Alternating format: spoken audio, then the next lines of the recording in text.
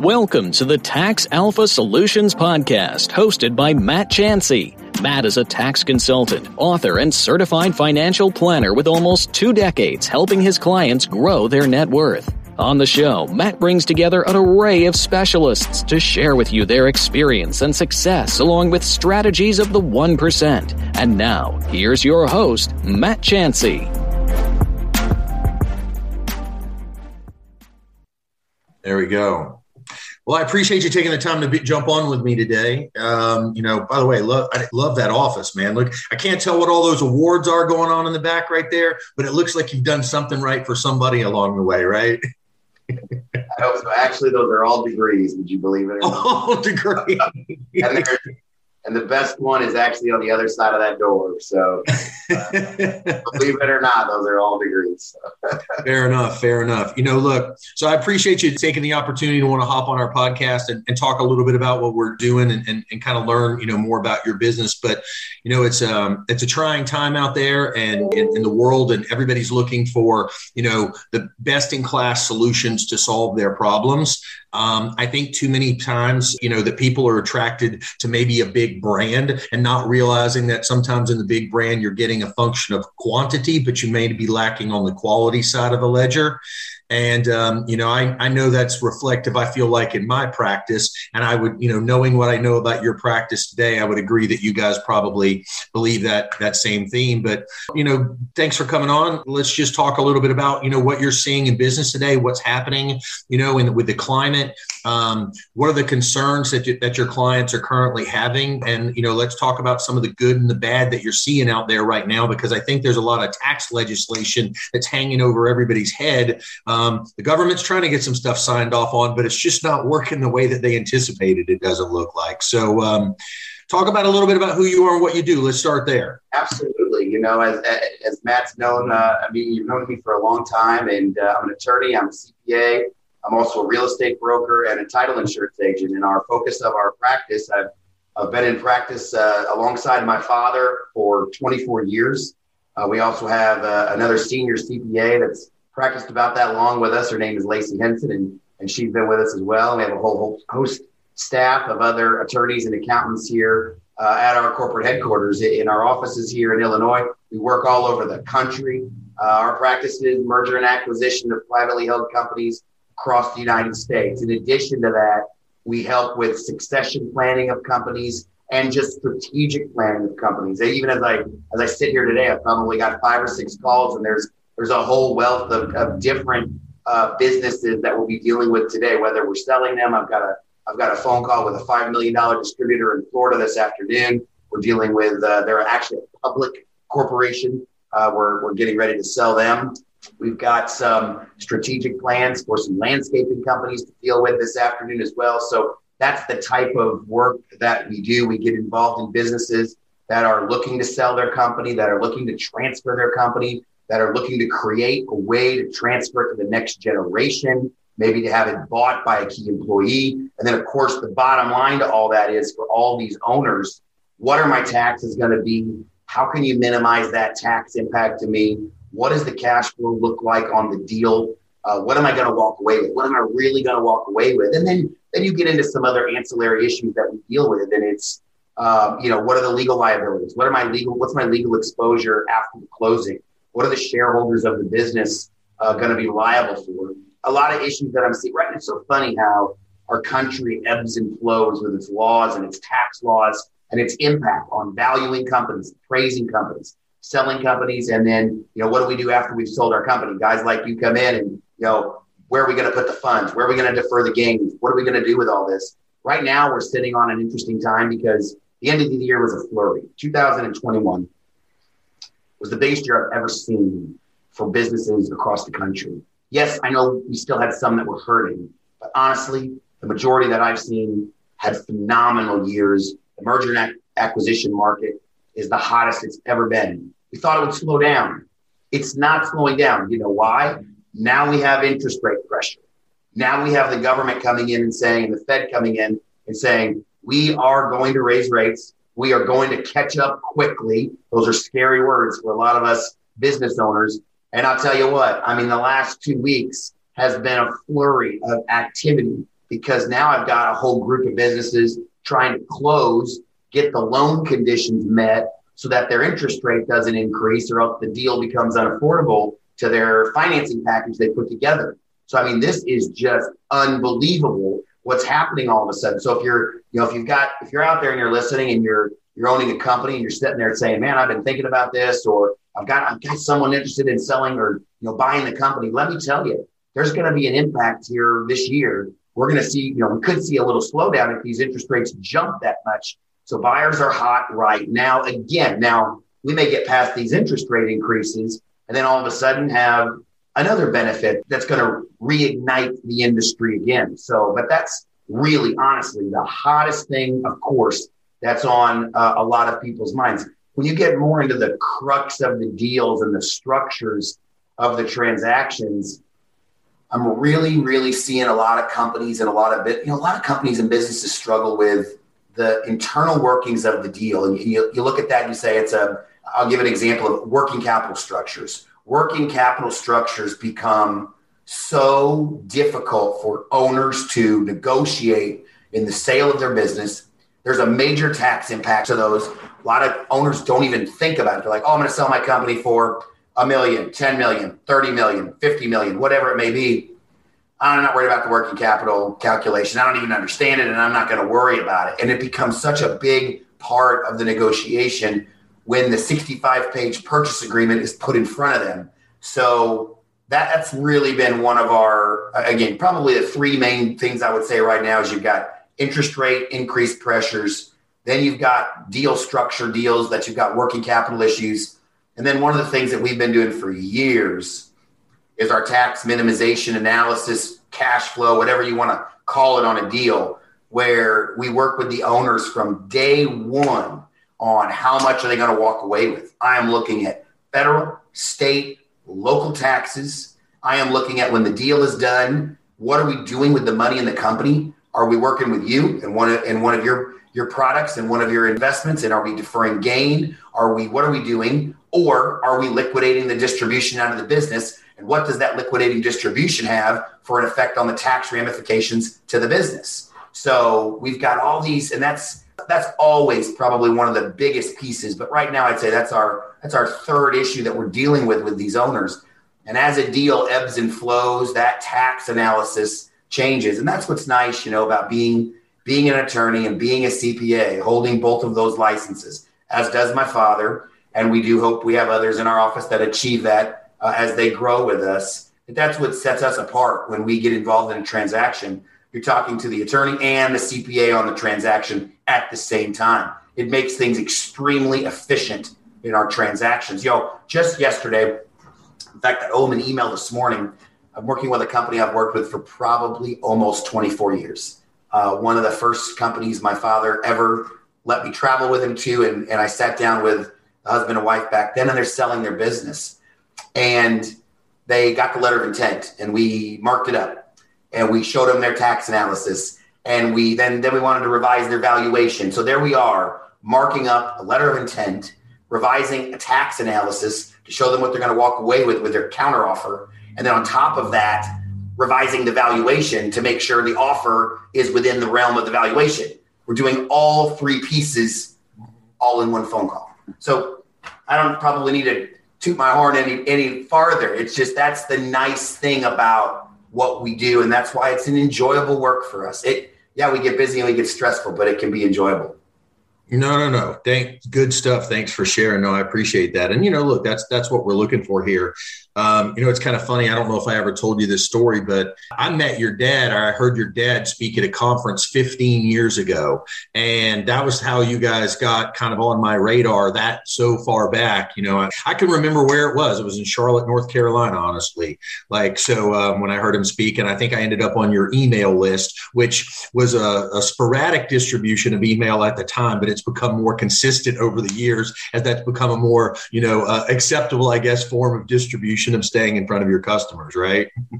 That's so as we talked in our pre-meeting conversation, I have a daughter that is possibly two daughters that are thinking about going to law school. One of them is a senior in college right now, so she's prepping for the LSAT exam. And I just, as you said that, what went through my mind is, in 20 years, is Marissa going to be sitting here listening to somebody that met me speaking in Las Vegas somewhere? And I'd be smiling from up in heaven if that's going to be the case. So maybe true, right?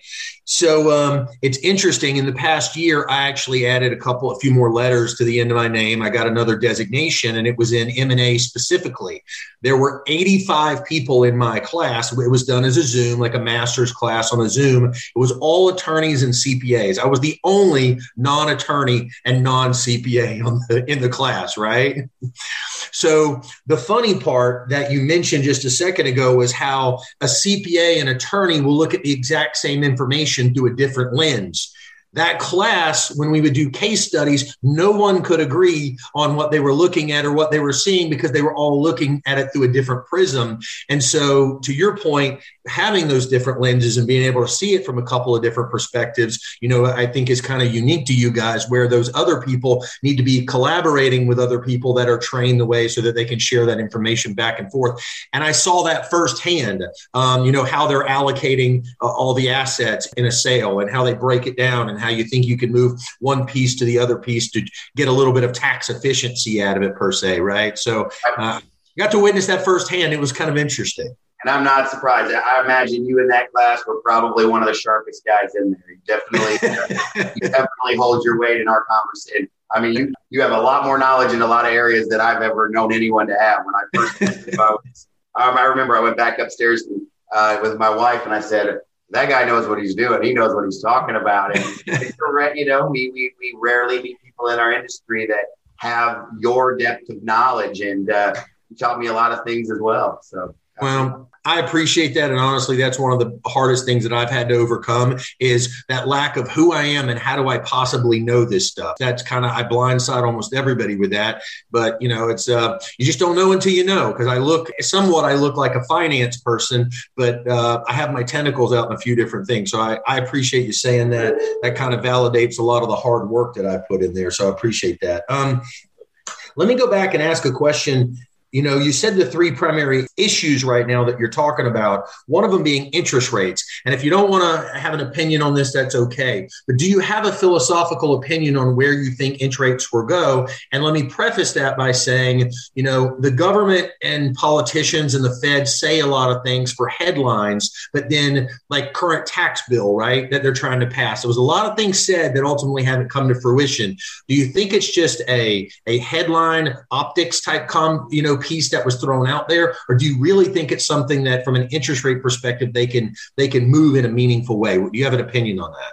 Yeah, because I'll tell you what, whenever anybody asks me a question, whether it's in a deal or whether it's in an interview or whether it's in a lecture that I may be giving, I try to draw on the experience that I've had and what do I remember and what did we see, and historically, in the 24 years that now, I grew up in the 80s, but I wasn't exposed to those higher interest rates other than the late 90s. We were still kind of up there. But historically speaking, if we would have had inflation like we have, and we would have had economic growth like we've had recently, we would have had some small interest rate increases already. The pressure from the pandemic is what I believe held them off from those increases. They did not want to put that pressure on the economy, not knowing if tomorrow the pandemic would explode again, kind of like it is, but we would shut down. We wouldn't shut down. We had all these other governmental economic aid programs out there. Just look at the EIDL $2 million loan. I helped a number of customers over the last 3 or 4 months get that loan. That loan is out of this world. We can talk about that in a few minutes if you want to, but that's historically speaking, we would have had some small quarter point raises. I mean, I'll get down to the brass numbers of it. So we didn't. So I do believe they are behind the game. I am a believer, I own not just our law firm and our accounting firm. I own a pretty good sized real estate investment company that my father started many years ago. Whenever I buy an investment property and I've got tenants paying rents, whatever it may be, apartments, commercial buildings, whatever it may be, I don't just go in there and raise the rents right to market value. I'm going to lose the tenants. I'm going to get a bad name. There's a lot of business economics to that decision. The Fed's got to look at this the same way. It can't go in there and say, boom, 1%. we could have a significant issue if they do that. We've got the pandemic still hurting our healthcare systems and other systems across the country. Regardless of what you believe politically, we know that it's impacting. We've got supply chain issues. There's a car lot across the street from me. They got 10 cars in the lot. Yes, they're doing better because they only have 10 cars in the lot and they're selling them for a higher dollar value. Trust me, they're a client. They're doing better, but we need the supply chain back. That is not American economics. We need the supply chain back to stabilize not just that industry, industries as a whole across the country. My Lord, I couldn't even buy hash browns at the store in Florida. Hash browns are gone. Who would have thought hash browns are sold out? We just got back to Illinois. I'm here in Illinois for a week to work with my crowd. You know what we found in our freezer? A bag of hash browns. That's my retirement fund right there now. That's all I got to say. I mean, philosophically, I think historically, interest rates should have gone up a little bit. Should they have had some kind of better monetary policy? Probably going to kick themselves when they realized, yeah, we should have gone ahead. We could have put a little pressure on the market, but look, you know, the American economy is surviving. It can take it. It can take it. So. Sure, fair. And I kind of agree with you on that from an interest rate perspective. But once again, I think they can only push it so far. So I don't, we've got the lowest cost of capital we've ever had access. There's a lot of cheap money out there. So if you've got an efficient way to be able to deploy a cheap cost of capital, it's a good time, right? It's a good time. So one of the other things that you mentioned before is, let's lean back into that deal structure a little bit. You said that's one of the biggest things that clients are coming up with. So what are some of the opportunities in a deal structure, or what are some of the perceived roadblocks in deal structure when you come to it? Things clients believe that aren't true, or things clients don't believe, that aren't true, that are true, right? That create an opportunity for them when they're going through that process. So deal structure, when we talk about deal structure, really what we're looking at is, and we get down to the tax aspects of it, is how are we going to structure the transaction from your balance sheet with your company to minimize that tax liability? What is the value of your balance sheet? What's on there? Buyers and sellers are adverse. And to, bring it down to simple mathematics, a seller wants to say, look, I'm going to sell you my balance sheet. I'm selling you the assets that are on there because I'm not going to have to pay much in tax if I sell you what's on my balance sheet. We're going to allocate the rest to the goodwill of the business, maybe to the goodwill of the owners. That's a whole nother topic for another day. But we're going to try to structure the deal to sell the company at the book value on the balance sheet. That's the pitfall for the buyer. A savvy buyer, and we see more and more in the market these days because, again, the working capital calculations are now in almost every transaction, no matter the size. But the buyer comes in and says, and we are involved in a large one right now, $50 million plus one that, and don't get me wrong, I don't want to get the audience always thinking, oh, he only does large deals. No, we're close to $40,000 tanning salon that we helped out with to a friend of ours and a business person in our local community. So it doesn't really, the deal size doesn't matter. The balance sheets are balance sheets and income statements are income statements.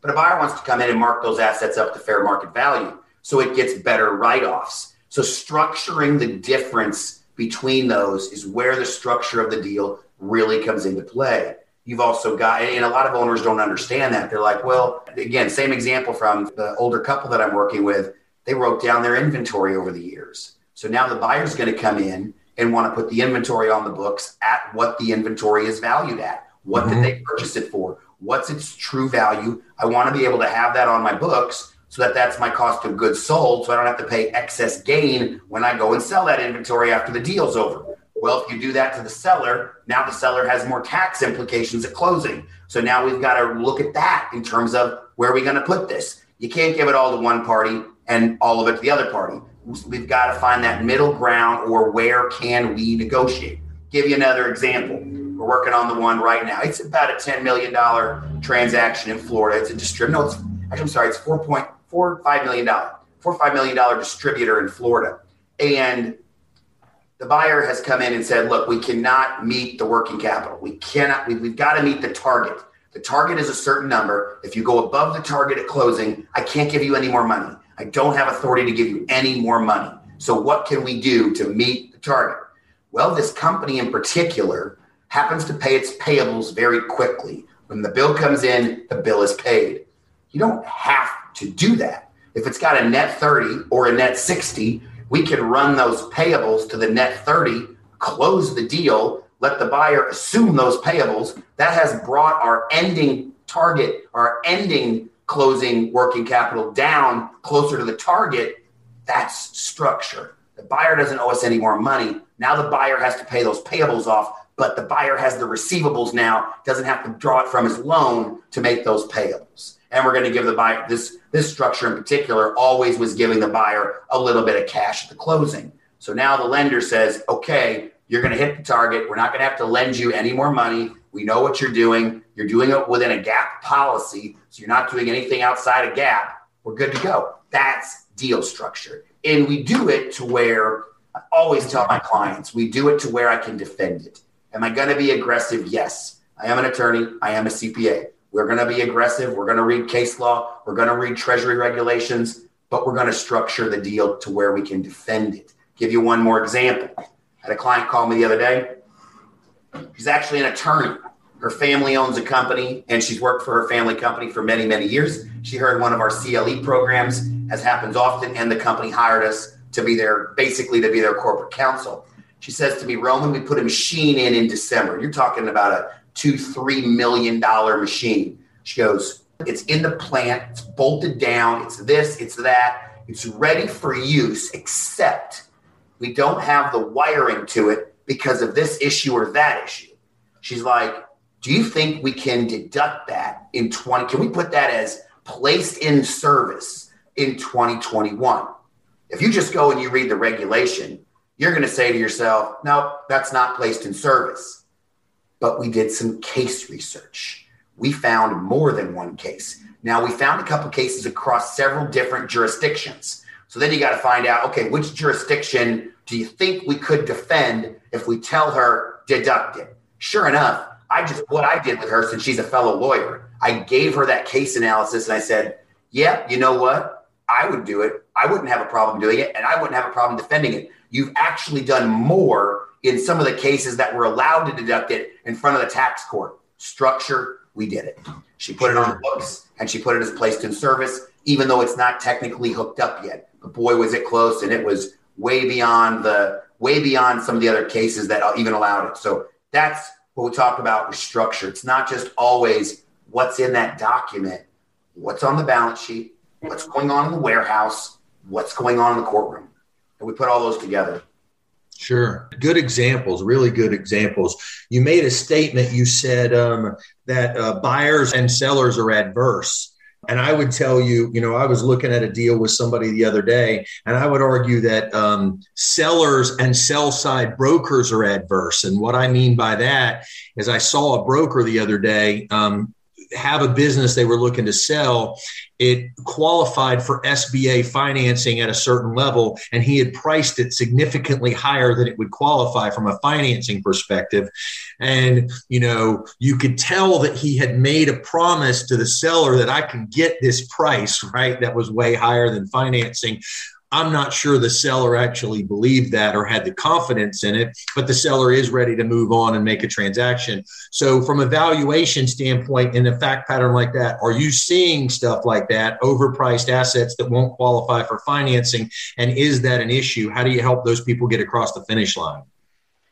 Yeah, over the years, back and forth, that becomes issues as we get such strong markets. And this is a really strong market for M&A activity. So you are seeing that issue of this is where the valuation is, but this is where I think the sale can be made at because of where the market is. And, education, I think, is the key there sometimes, to educate the seller. And when I do, and everybody, there's a lot of people that do valuational work out there. When I do evaluation, it's more of an accounting valuation. It's done with the basic methods of accounting that we're kind of guided with in IRS regulations and whatnot and revenue rulings. So it's a little bit different. We do look at the market. The market is one of our methods, but That's what I kind of do in that situation, Matt. I would walk in with them really and show the seller side broker, hey,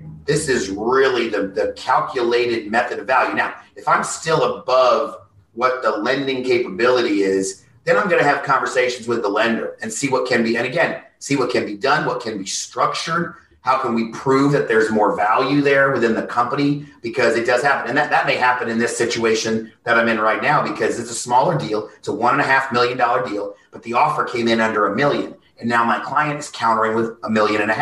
Still, though, they are well under, and that's why we had to update the valuation. Even though the counter is so much higher, it's a small deal, right? Almost like a Main Street deal. Even though the counter is so much higher than the original offer, we know he's below his valuation that we did 3 years ago. We've got to update the valuation. If it's been brought down, how far down was it brought? Is he under where he is now? And start to prove to the parties, to the buying offer, to say, hey, we know you might have this lending limit. We got to show you why you're not going to be there, why we're going to be at Y instead of X with the value. So I really go back to my valuations when I have to have that conversation. That's really where I start with it. It's tough. And you're right. You know, when you're in a market like this, multiples can be very high. And let me kind of bend that issue too, because this has happened very recently where sellers and their advisors need to be careful because, as you've said, seller side brokers, there's a different interest there. And your advisors, your financial planners, your M&A guys, whoever it may be, as opposed to necessarily the seller side broker, there's an incentive there for them to sell the company. And we all know that. And you've got to make sure that your clients are picking, you know, we need advisors, we need brokers. I don't broker businesses, so we need that across the country. But you've got to make sure that they're out there for the best interest of the client, because if they're only out there and they're seeing that commission, and things get tough in the deal, they just want documents signed. You got to make sure your advisors that are on your team are strong enough to stand up and say, wait a minute. No, it's not good for the client. Hold on. We're going to get the deal done, but stop and think, what do we got to do? How can we get this done where it's in the best interest of the client? Because I'm seeing that a lot lately where the attorneys are just a rubber stamp on a document because the seller side broker brought them in, and they just want to get the deal done. Be careful. Everyone's got to be careful out there. Yeah. Look, all professionals are not created equal, right? I tell people that all the time. I said, I don't care what profession somebody decided to put themselves in, whether they're attorney, a CPA, a business broker, you know, that's just a new game. There's people that are great at that game and people that are terrible at that game. So, you know, you got to find, you know, just because they have that label around them doesn't necessarily make them good at the game they decided to play. You still need to find quality out there. Great. Thanks for sharing. So I wanted to go back to one of the things. So the three things that you mentioned before that I really wanted you to drive in on. We talked about interest rates. We talked about deal structure. And you wanted to talk about your tax minimization cash flow analysis. Kind of walk me through what that looks like a little bit for your clients and what the expectations are. Love that thing, man. My dad started doing that years ago, and I would bring it to conventions as like a little bound 6-page document. And we would show clients different things. But we call it our tax minimization analysis. We've called it that for a long time. What that is a waterfall of the transaction to the seller. Now, in deals, we talk about waterfalls, but a lot of times in deals, when a client will see a waterfall, it's how the money's coming in and how the money's going out. It's not necessarily the seller's, how it's flowing to the seller through their balance sheet. That's really what it is. So if it's a $10 million deal, and you start at the top, and this is exactly what it's down to the penny. It's a $10 million deal. Okay, you've got maybe a broker commission minus their commission. You've got a working capital adjustment. Is it plus or minus? We're going to be inserting that right away. So what does the working capital adjustment look like at the date that you started when you valued the business? I don't care if we're 3-4 months away from selling it. What's the working capital adjustment if I look at a trailing 12-month average? Is it up? Is it down? You're going to get money at closing, or is money going to be taken away? What are your lawyer fees going to be? Your accountant fees going to be? We'll estimate them on there for you. It's an expense in the sale. You're not going to pay tax on it. Let's put it on there. Don't worry about the sticker shock. We need it on there because you're not paying taxes on that money. You're saving some money. What about the assumed liabilities? In most deals, current liabilities, the payables, the accounts payables are being assumed. That is taxable to the seller. That has to go up top. You have to add that to the purchase price. You're not getting the money. It's forgiveness of debt. It is taxable to the seller. It's got to go on top so that we can minimize its impact. So now we know what our real true net selling price is. Now we make our allocation to the best benefit. In the beginning, we make our allocation to the best benefit of the seller. Now the IRS regulation says, you got to have an arm's length, or, if it's an arm's length transaction, you got to allocate to fair market value. The parties got to agree on it. Be aware, I don't think a lot of people know this. The parties don't have to agree on the allocation of the assets. The parties could file different allocations on IRS Form 8594. I say this in my lectures across the country, and the brokers and the owners look at me and are like, what? But in reality, that's the truth. What happens if they file a different allocation is you could get a letter audit, and the IRS would come in and determine what is fair market value. And then you got a problem on your hands. So you got to be careful, but you got to allocate to those assets. Now you know, okay, do we have goodwill? Do we have company goodwill? Do we have called enterprise goodwill? Do we have personal goodwill? What are we using? There's a good impact to that. Now we know our tax implications at the company level and potentially at the personal level. So we put the tax in there. Are you an S? Are you a C? Are you an LLC? Are you selling assets? Are you selling stock? Is it a 338? Is it not? Is it a 1202? Is it not? What are we doing? Are we using enterprise zones, funds? Are we using 1031s? We put all that in there. You're getting a good net now at the bottom, and you're seeing your taxes. We're going to flow that over now to another column, and we're going to start to show, okay, is there a promissory note? Is there a consulting agreement? Is there a non-compete agreement that we're allocating to? What's the tax ramification there? And what are we doing now? There's money left in the company. How are we getting it out of the company?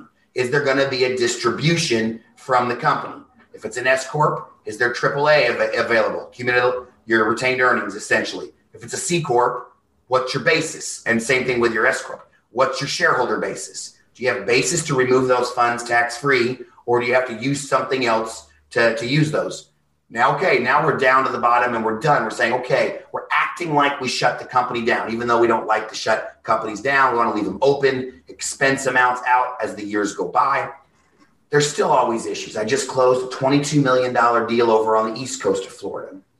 We get an email from the seller's accountant last week saying, Roman, we're going to have about $500,000 in expenses in 2022. I don't know that we're going to have, how are we going to get that out of the company? Okay. Structure. They should have said something to me when I was building the TMA, and I would have put that column on there. All right. Now you have $500,000 of expenses. You've got some choices. We excluded 2 accounts receivables from the deal. When we collect that accounts receivable, we could post it over there. If it was still on our books, we could post the income over there. We could remove those expenses. And now we've eliminated, we've used those expenses. We found a better way, because you can take those expenses right now and carry them back for 5 years. So they're taking that $500,000 loss. They were going to carry it back over the last 2 years because they had profit those last 2 years, and we're going to wipe out that profit and get them a tax refund. Simple answers, but it was the TMA structure. We could have showed them that. We could have showed that final piece there, but that's what that is. I love it. We started from day one, from the minute we think we know the value of the business, or if a broker or advisor calls me and says, Roman, we're going to sell it. We got an offer on the table for $5.6 million. Okay, I don't need to value the company, but I can go ahead and start working on that TMA. That TMA then gives me what? It gives me the structure I want in the deal. And that's where I start negotiating from. A lot of times we will negotiate to a more appropriate fair market value to those assets, which has a tax impact. And it's nice. The seller knows, yep, I had to go up with my taxes, but maybe he gave me more money. We had a deal where about maybe 3-4 years ago, there was an equity buyer actually for a janitorial company out in California. They did not want to use personal goodwill. They did not believe the concept. They didn't know the concept at all, which blew my mind because the attorney was a professor at a university in M&A, didn't know about personal goodwill, buying a $9 million company. Well, we negotiated, and because they wouldn't do it, they threw $1 million onto the deal because of the tax implications. So they throw $1 million onto the deal because of the tax implications of not using personal goodwill. Never forget it.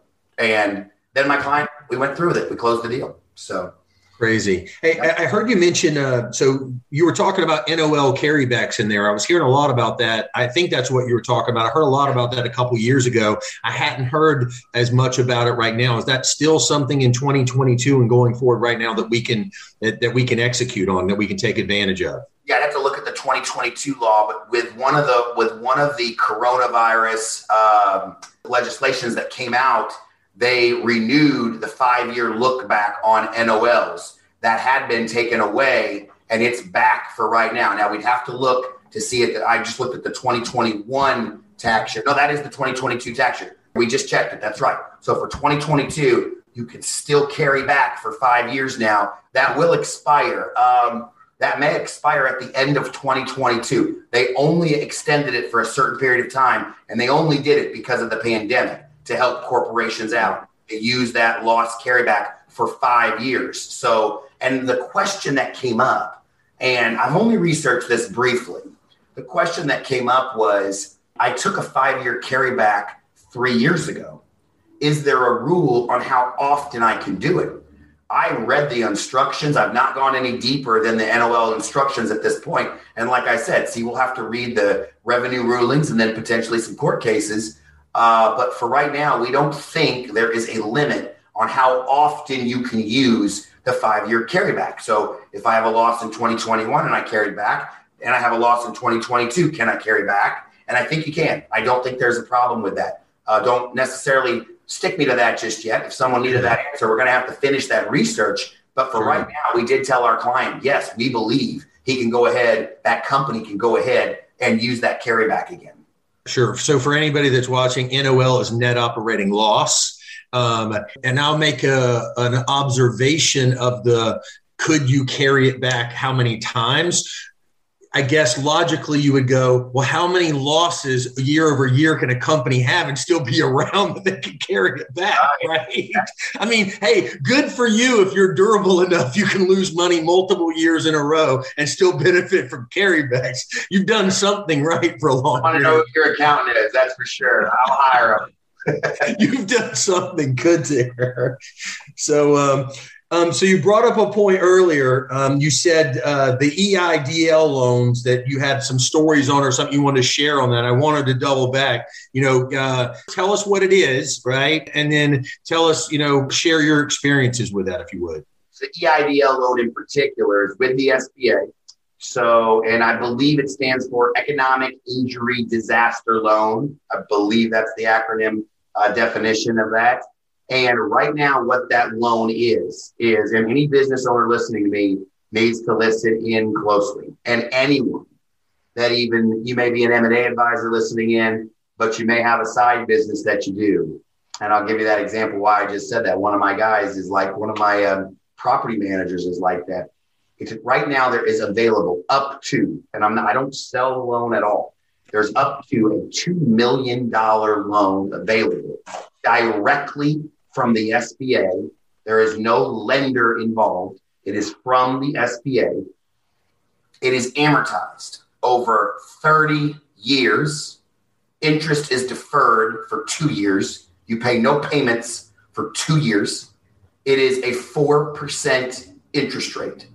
It is available to almost any business in the United States. There are some parameters, but almost all of the ones that I have dealt with received it. Now, they all didn't receive $2 million. It is based on what your gross revenues looked like and what type of business you are and different things. But let me give you an example. Car dealership calls me. Now, originally, the loan had been only up to $500,000. This increase to $2 million happened in the third and fourth quarter of last year of 2021. So car dealership owns 2 dealerships. They were sitting on the $500,000 loan and they got a call. they were eligible for $2 million for each dealership. They walked away with a $4 million loan, no payments for 2 years, 4% interest, amortized over 30 years. And when they renewed the law, when they went to the $2 million, they said you can use it for past, current, or future debt.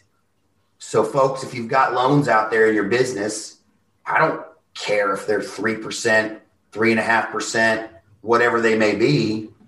If you can take that loan, if you're an expansion mode kind of business, you can take that loan, those loans, pay them off with this loan. And most likely in business, most business loans are what? They mature about every 5 years, usually amortized over 7, 10, or 15 years. And now you've got a 30-year amortized loan at a 4% interest rate. Are you kidding me? For a business loan? And here's the real kicker. They'll send you, the SBA will send you the note, and they will send you a security agreement. There's no lien on real estate required. They do want to know what's your real estate, what's this, what's that. There's no mortgage that's recorded. It is simply a loan agreement and a security agreement. And it's all done online. You go right to the SBA website. There's an EIDL loan link. I'll share the link with you, Matt, after the call. I've sent it to probably 20 clients. They've all applied. They've all gotten it. I've got a property manager that works for me.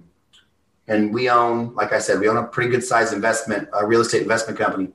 And he owns maybe 3 or 4 homes on an interstate, and he uses them on Airbnb. They're licensed, they're registered. He's done great with them. The city's done great with him. I told him, I said, you know what?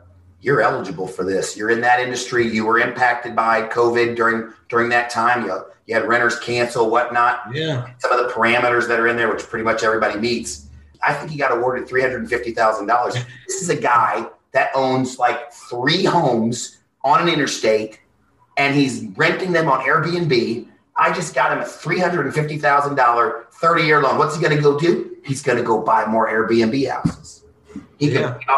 He can pay off that path. There's certain things you use it for, but again, the debt payoff is what was really triggering to me. He could take those loans for those 3 houses, pay them off, and now he's got the equity of those homes to go and expand his business at a really good structured loan. So that's it. I love it. I absolutely love it. I've had clients all over the country thanking me that we let them know they've invested the money. And again, you talk about this whole thing is so circular because we talk about inflation. We talk about interest rates. We talk about the strength of the economy. Those programs, again, whether you politically like them or not, they strengthened the businesses. They made us feel safe with what we just went through and what we're going to go through. We've got money to invest. They want you to invest it. That's what the SBA wants. So from sitting here representing owners of companies, I like it. I like it a lot. I think that's like you said at the beginning, there's been some businesses that have really exploded and taken off and done great things during COVID, right? And then there's been others. And I think, fortunately for me, my businesses and everything I'm involved in has done extremely well, right? I've been on the right side of that pendulum. But those are some great safety net programs for the other side. The key is understanding that they're there, who they apply to, and knowing how to access them, right? And so that's the quality of counsel and the people you work with. Once again, remember the mean. Look for somebody that's in the upper half of the mean when you're working with a professional. It makes a difference in the quality of the advice that you're getting. So, hey, we've spent a fair amount of time today. You've shared a lot of stuff. So if the roles were reversed and you were in my shoes, what should I have asked you? What do you want to share? What should we know about your business? What should we know about the business environment? What did I not ask? What do people need to know about you? What do people need to know about this space? I think you hit it. I think you hit everything in a nutshell. I think a lot of people ask me like yourself, like, Roman, how do you, and again, whether they work with me or whether they work with someone in the industry, a lot of people always ask me, how do you get involved, Roman? When do you get involved? When do you want to look at something? And I tell everybody the same thing. I've been using this model for a couple of years. You get a client, you say, hey, let me see your financials. Let me see your tax returns. I hold them in confidence. I look at them confidentially, have that conversation with the client. What are we looking at? What's going on? I don't charge for that review. I don't charge for that phone call. I just want to get a good look at what we're looking at, see if I can help them.